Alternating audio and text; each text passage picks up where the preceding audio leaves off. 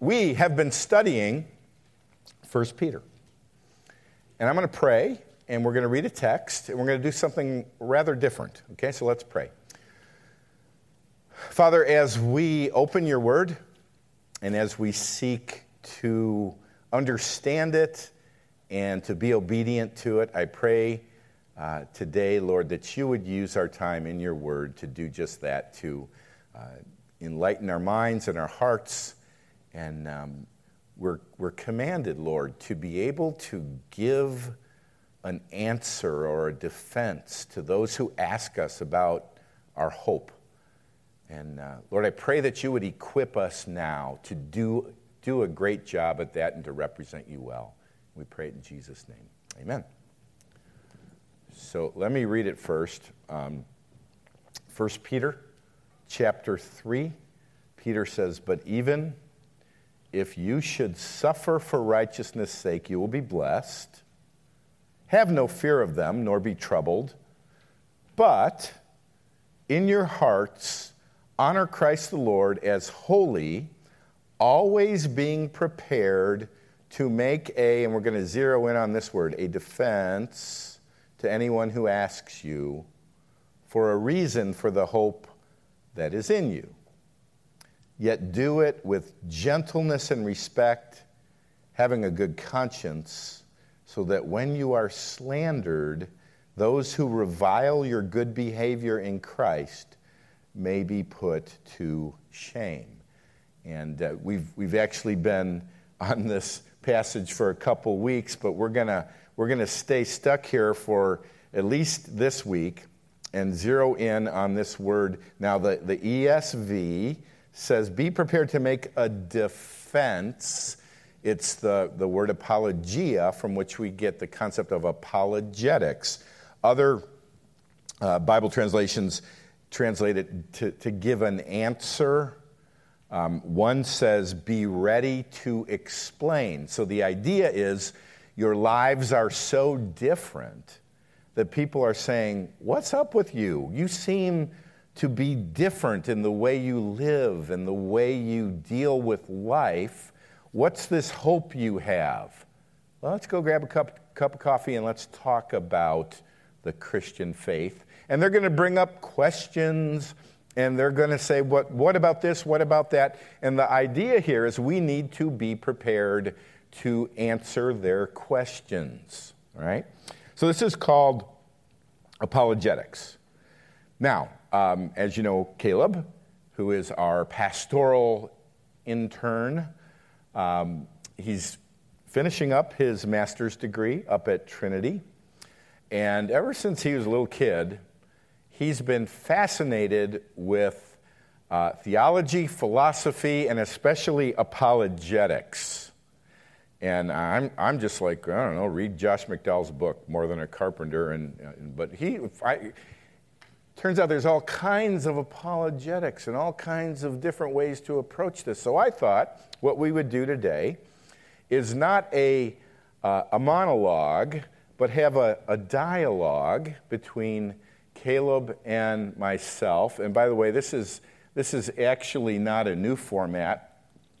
Back in the early church, it said this: "Let 2 or 3 prophets speak and let the others weigh what is said."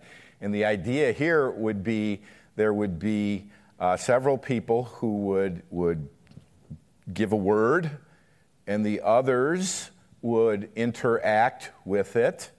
So that's what we're going to do this morning. So, Caleb, come on up. Now there's 2 prophets up front. Come into the light, young grasshopper. Okay. Hi, everyone there? Okay. So, we also, for quite a while, have been going down to Oswego, and we had a Bible study, and Caleb would lead it. But it was open for questions, and I would jump in and ask him, and we would have this dialogue, and the people would just kind of sit back and go, "Is that what it's like in your house all the time?" Yeah, it kind of is, you know. And then they said, well, you should do that on Sunday morning because, you cover a lot of ground. So we really don't know exactly how this is going to go. No, this is going to be crazy. It's going to be nuts. It's going to go insane. Yeah. Yeah. So how about this? How about if I kind of interview you? Yeah. And we do have kind of a direction, but we're going to it's different than a sermon, right? So here's my question, Caleb. Yes. Can you give us kind of a framework or some categories of how we, ordinary mere mortals, can approach this concept of apologetics? Yeah. Okay. I think a really important first thing to notice is that the New Testament does talk about this idea of apologetics where you're engaging in dialogue with someone else, explaining why Christianity is rational and alluring. But it's important to see that thing the New Testament talks about is not the same as this other thing, which gets a lot more weight in the New Testament, which is actually inviting people to follow Jesus. And we can call that evangelism or giving your testimony, but saying, this Jewish man has captured my heart and my life, and I am following him, and I want you to follow him too. We call that evangelism or testimony. That's kind of a religious word, but that's where the weight of the New Testament is, inviting people into the Jesus life. Also, the New Testament then puts a big weight on your biggest argument for why people should follow Jesus is because he has changed your life. Even in this text, it's because your life is so different that people want to be a part of what it means to follow Jesus. That's where much of the weight in the New Testament is. And so it's easy to get really down this rabbit hole of thinking about how to do arguments and how to have this conversation and go back and forth and what about this worldview and that.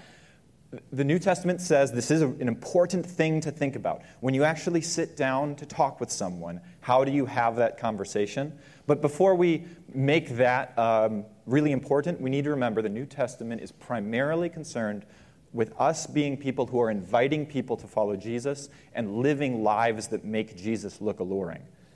That being said, it's important to be Jesus followers who can say, this is why I think I can follow Jesus and not throw my brain out. And here's why actually I think it would be rational and smart for you to follow Jesus also. So first of all, putting apologetics where it is in the New Testament is important. Yeah. So I think that's a great warning to go to this part of the text, yet do it with gentleness and respect. So that's the attitude with which you do apologetics. And hopefully your lives are so different that they're asking you, what do you have that I don't have? So I guess you could say, step one, be a person who's so changed by Jesus that people are curious about him. Don't be a jerk, right? That's step one. But then the New Testament does say, think about how to have that rational conversation. So that's what we're doing right now. So I think of Paul, who says in 1 Corinthians 9:20, to the Jews, I became as a Jew in order to win, there's that word win, not the argument, but to win the Jews, right? And to those under the law, I became as one under the law, though not being myself under the law, that I might win those under the law. So remember this. You can study apologetics and philosophy and give all your answers and win the argument and lose the person. Yeah. Right? The people who have the best evangelistic success are the people who just humbly follow Jesus, that I know in my life. Yeah. Okay, but that being said, it is worthwhile, according to the New Testament, to think about how to have this conversation. So the first categories that I think would be really helpful, they're helpful. Once I had this in my head, my conversations with my secular friends were much more productive. We both walked away from the conversation feeling like we got somewhere, and it wasn't one person trying to hurt the other person. Once I got these categories, it was helpful to make those conversations worthwhile.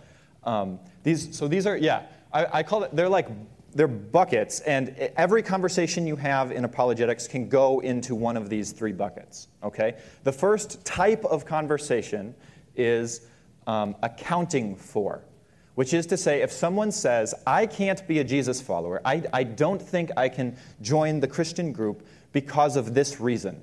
This is holding me back. At that point, you're not playing defense. You're not trying to show why that was a dumb objection. You're trying to say, I understand your critique. Can I try to account for what you've said so that I believe I can really honestly follow Jesus with my mind and make sense of your critique? I'm accounting for what you have just brought up. That was an honest, thoughtful objection, and I'm going to account for it and show you that I think I can still follow Jesus rationally in spite of what you just said. So accounting, now there's a guy, John Frame, who he categorizes it and uses the word defending or defensive apologetics, where somebody's going to say, you Christians don't understand this and this doesn't make sense, and here's how you defend that.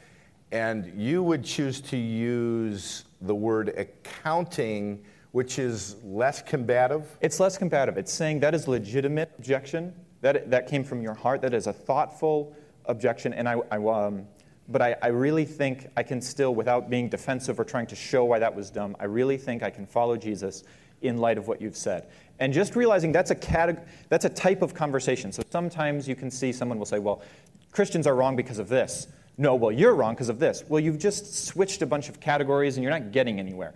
Deal with objections as they come before moving on to something else. And leave them with their humanity. In other words, you're not walking away saying, I beat them and they're stupid.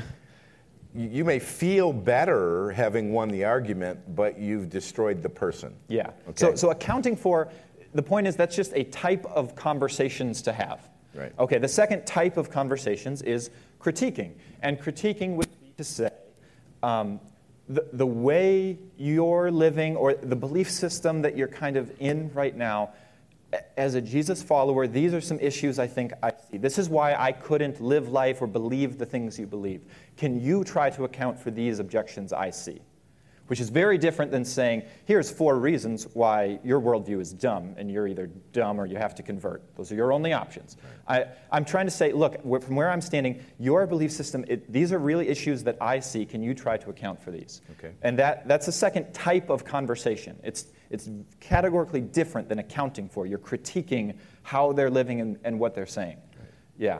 And then the third one? And then the third one is what I mentioned already. That's inviting. Actually saying, Jesus has changed my life. I am a part of a community full of changed lives, and I want you to be a part of what Jesus has done.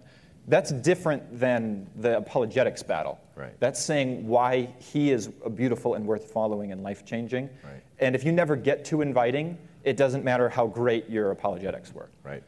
So if you just go home and think about those categories, and then the next time you have a dialogue with somebody, you say, oh, what kind of a question is that? And what kind of a response should it be? Just even putting it in the right bucket should help a lot. Yeah, and this isn't, these aren't, as the professional logician teaching you categories, this is, as a person who's had a lot of conversations with people of different worldviews and faith backgrounds, this is like actually helpful. I've had more productive conversations because of just thinking this way. Okay. All right. So let's actually do some of this. Is everyone good? Everyone, yeah? You have to, if Mom's got it, okay? She's smart. Yeah. Right. Okay. All right. So let's talk about accounting. So here, the unbeliever is going to raise some objections and some concerns of why they are not believers. Mm-hmm. So we've kind of put our heads together, and it's shiny.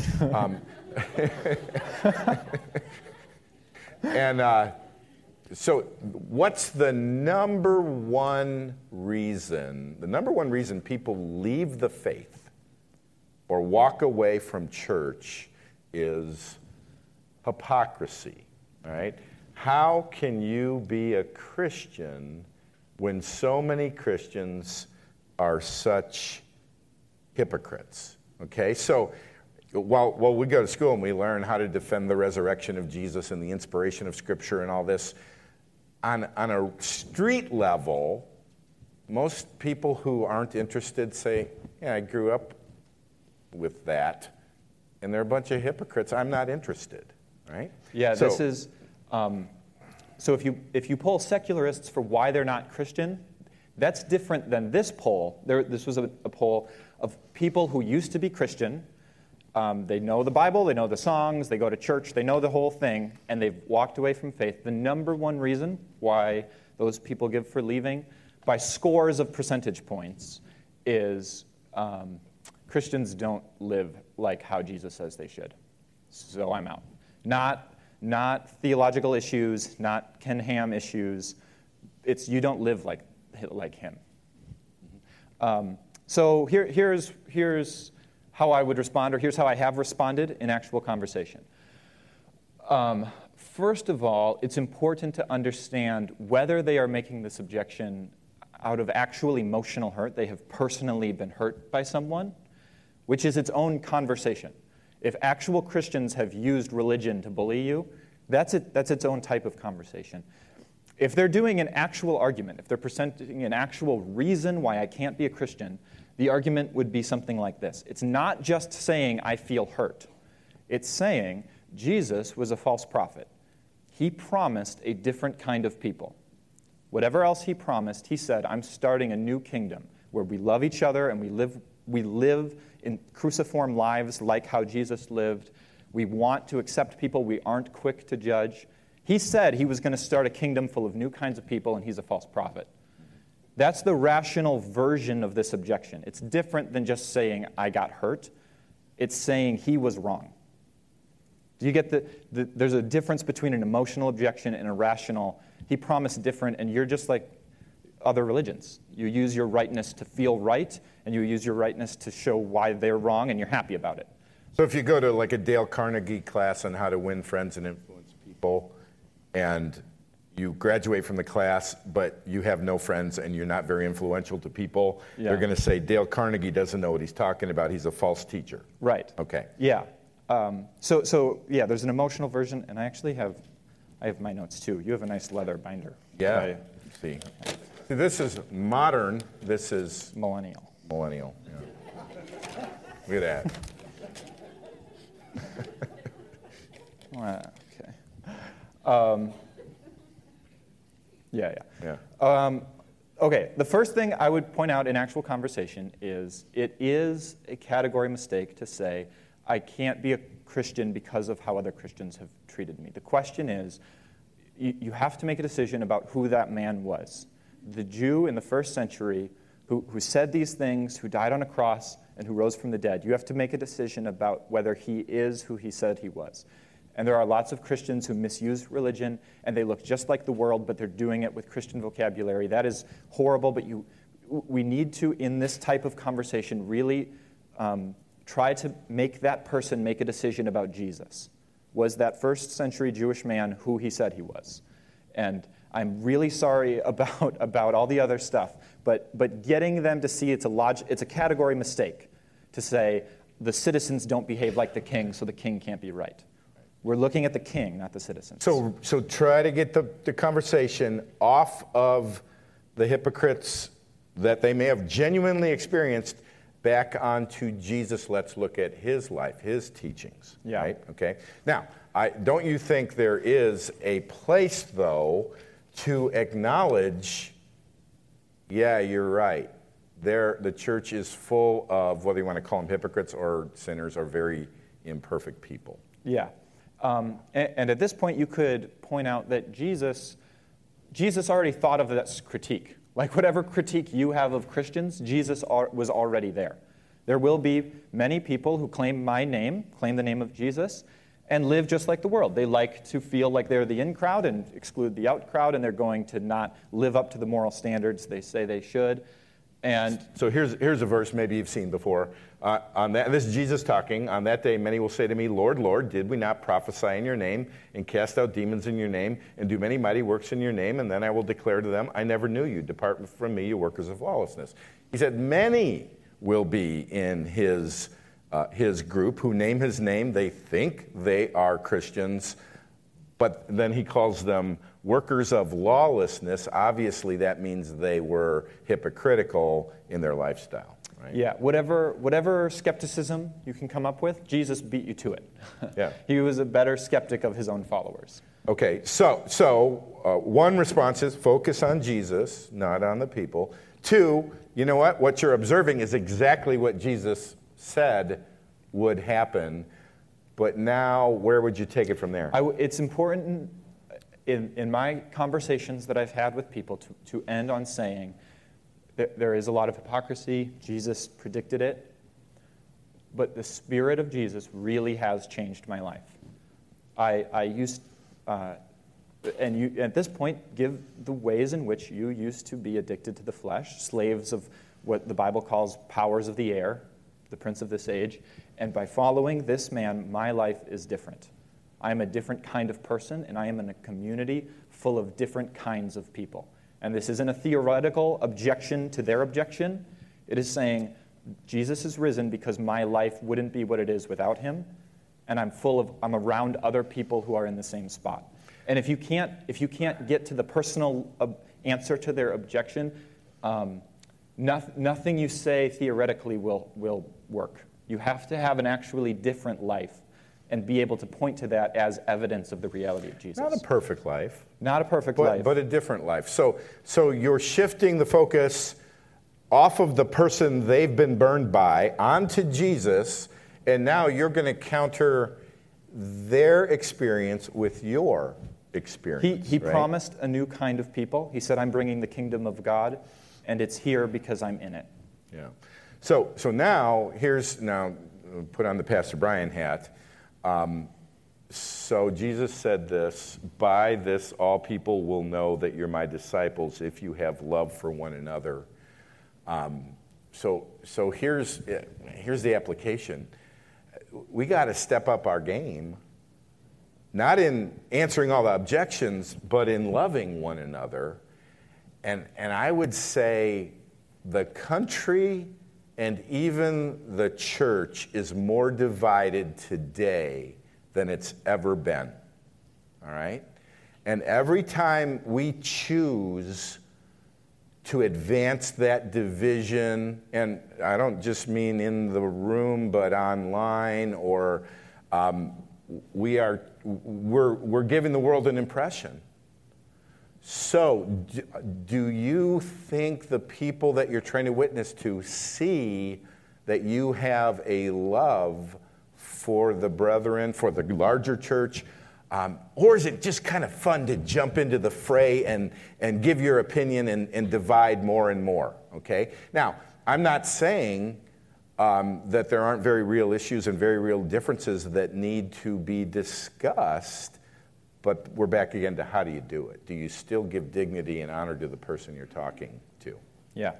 Okay, yeah. Good? By the way, we are going to be cut it off at like 11:10, Yep, 11:12, yep. no matter where we are. So no one worry that they've got 6 more points planned, and you can't eat until we get it. Yeah. We'll just end at 11:10 no matter where we are. Okay. Okay. I can All right. feel everyone. No, this is going to take forever.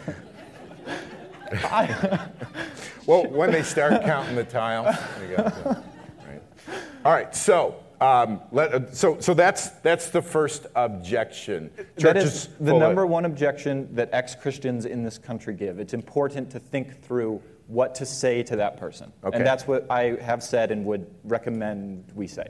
So now the second objection that I think, okay, so I became a Christian back in the 80s, and now it's, 2000 and teens. This objection, I think, has risen very close to the top. Didn't really bother me, but it bothers a lot of people today, and that is, how can you say Christ is the only way? That seems so narrow-minded. So the exclusive claim that Christ is the only way, and you're saying, so there's a lot of objections. You're saying all the others are going to hell, and everyone else is wrong, and you're even looking down on that culture or this culture, and so there's a lot of hot-button issues in this claim of exclusivity. Yeah. Well, so this comes from a poll of not ex-Christians, but people who have always been secular and are happy to be secular. Why aren't you a Christian? And there was 3 answers that rose to the top much higher than all the others, and this was one of those three, the exclusivity issue. So I've had this conversation a lot, or enough times it's enough times that I know it's a big issue. The first thing to understand is, again, what kind of objection. Feel out what they're saying. Like, talk to them about what they mean by this. They might be saying some type of postmodern, post-foundationalist, post-structuralist, post-everything statement, which is no one can know anything. Every truth claim is equally oppressive. The number of people who are that posty is very small. They're probably not saying no one can know anything and every truth claim is irrational. If they are saying that, the obvious answer is that an objective truth claim? Is it an objective truth claim that all truth claims are irrational? Did you get that? Okay. That's like a jiu-jitsu move where they're claiming that there's no truth. Is that true? Right? Yeah. Right. That's right. Yes. Right. Now, the number of people who are that who really believe that no one can know anything it's a very small amount of people. More likely, what the objection is Christians aren't just saying they know what the truth is. They're saying everyone else who's wrong is spending eternity in conscious torment. That's the objection. Yeah. So, and here.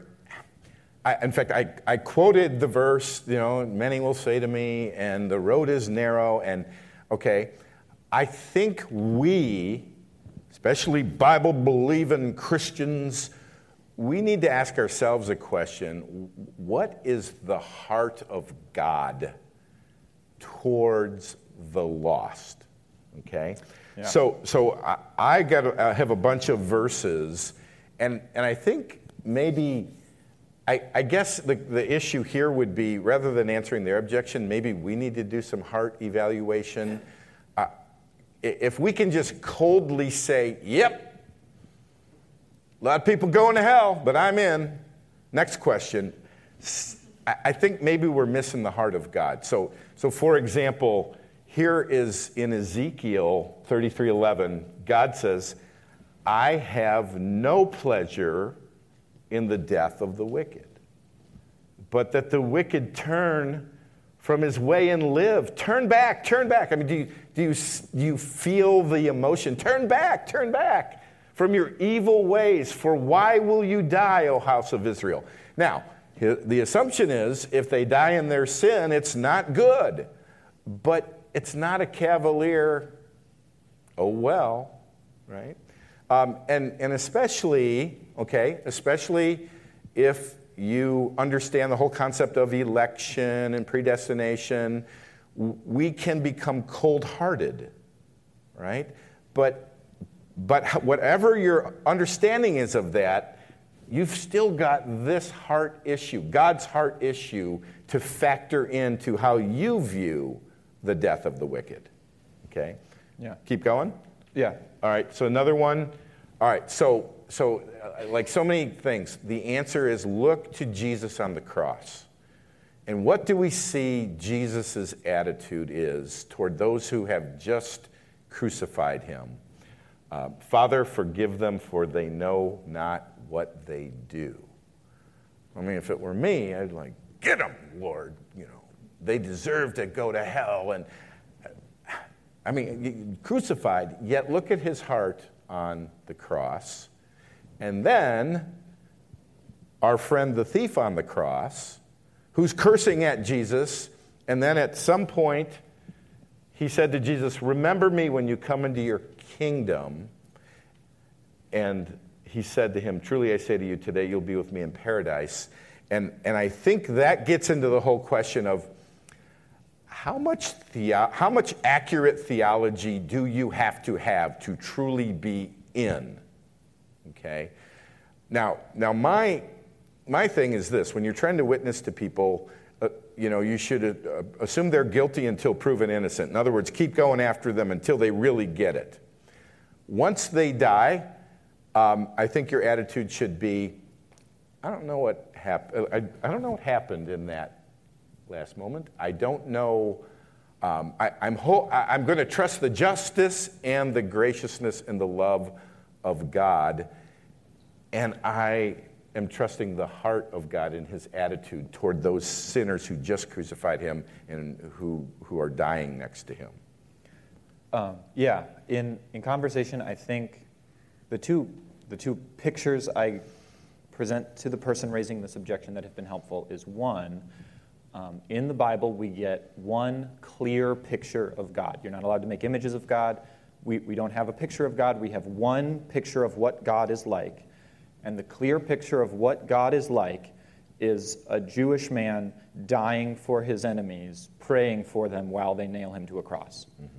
Whatever God is like, that is the clearest picture we have of his heart. Mm-hmm. He's not... Any version of God that happily damns lots of people isn't the type of God commensurate with that picture of him.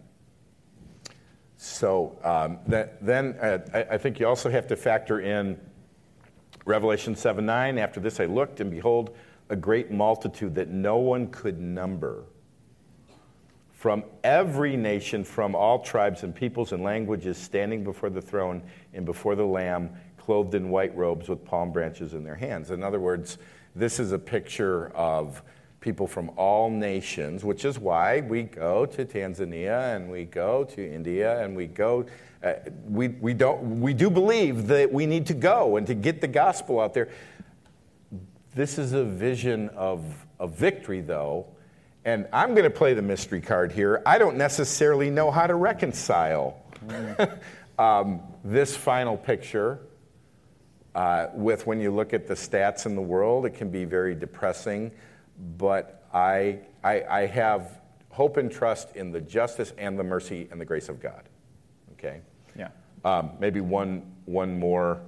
Abraham said to God, "Shall not the judge of all the earth do what is just?" He didn't quite understand what God was going to do. He calls God's justice into question, but by the time you're done reading the text, you go, oh, okay, God did what was right. So I think we can say this.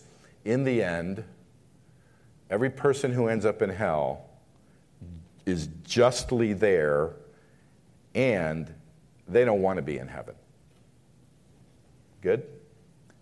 In God's good, new, recreated world where King Jesus wants to make the world what it was intended to be, no one who really wants to be there and submit to Lord Jesus, God is going to say sorry. Yeah. And anyone who doesn't want to participate in God's world doesn't have to. Everyone who wants to participate in God's good world under the lordship of Jesus. God's the type of God who says to the leper says, if you're willing, heal me. And Jesus says, of course I'm willing, I will heal you. Yeah. That's who God is. Of course I'm willing, I will heal you. So it's not a, like you're talking to somebody who says, you believe all those people are going to hell? If you focus their attention on Jesus on the cross, in the heart of God, I think it might be an interesting new direction where the conversation goes. Yeah. Right? Okay. All right. So let's want to get one more in here. Critiquing. They get to decide. One more. Okay. That was like a half yeah. We'll go. That was like. All right. Well, I want to do something, so all right. I'll do my thing and then. Perfect. Okay. So critiquing. So now we're shifting from we've kind of been put on the ropes. Yeah, does everyone get those category shifting? Those were critiques coming at, you can't follow Jesus with this issue, and we were accounting for, I think you can follow Jesus in spite of this legitimate objection you've raised. Now we're moving towards, we're going to offer a critique. Maybe I don't see why secularism makes sense. Can you answer this for me? Yeah, so now we've had to answer. Now, a question for you. So here's a critique.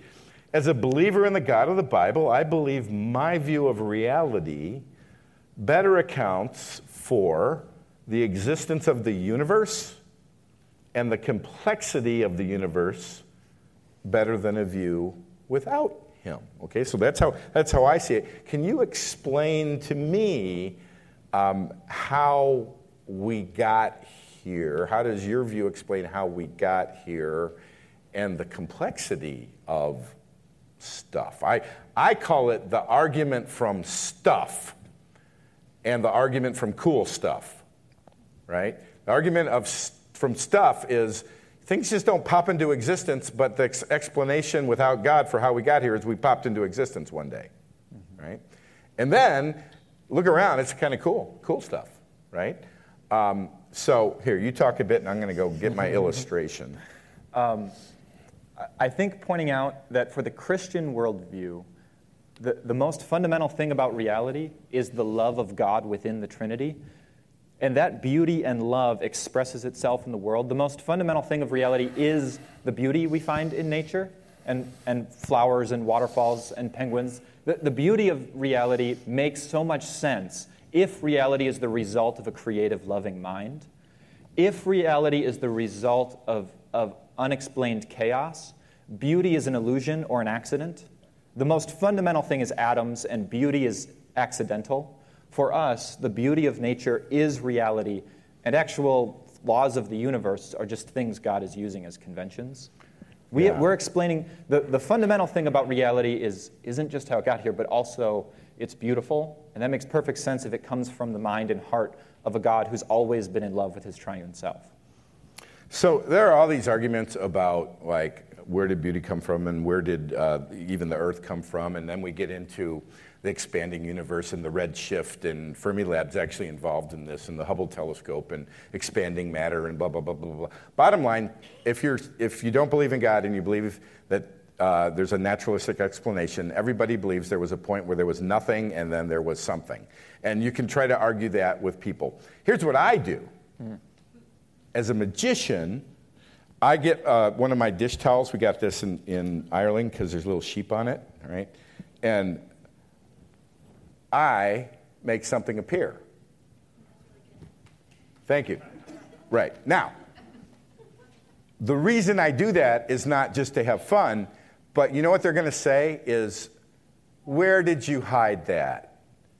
Because you know that it was hidden somewhere, and then I snuck it somewhere.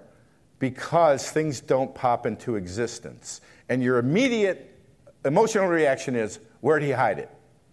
Except when it comes to the universe, we throw out that category as a scientist and go, oh, it popped into existence. That's scientific. And just that stark, wait a minute, we really don't think that way until we go to college, right? Go to college. But then the other argument is, if I told somebody, hey, I'm reaching my pocket and there's some dirt in there and there's some fuzz bunnies in there, and then, oh, look, there's a smartphone in there, and what happened was all the lint and stuff in the pocket banged around I've had these pants for a long time. In fact, they've been handed down throughout many generations of the Smith family, so there's been lots of fuzz bunnies and things. And now it just kind of formed into this, and I can push buttons and have access to all information in the world and talk to people and read books, and they're going to go, you're nuts. That's a phone that is very complex, and it had to be made by, in this case, Samsung. It didn't just accidentally bang around. Yet the answer to, without God, how did we get here? One day, all matter popped into existence, and then over billions of years, it turned into smartphones. And so my approach is to simplify things with simple illustrations like that. And I think most lay people go, yeah, that's really what we're thinking. Without God, we banged around and now there's people, right? So we're done. We're done. All right. So how would you sum up what we learned? Can I do one last thing? Let me close with this, okay?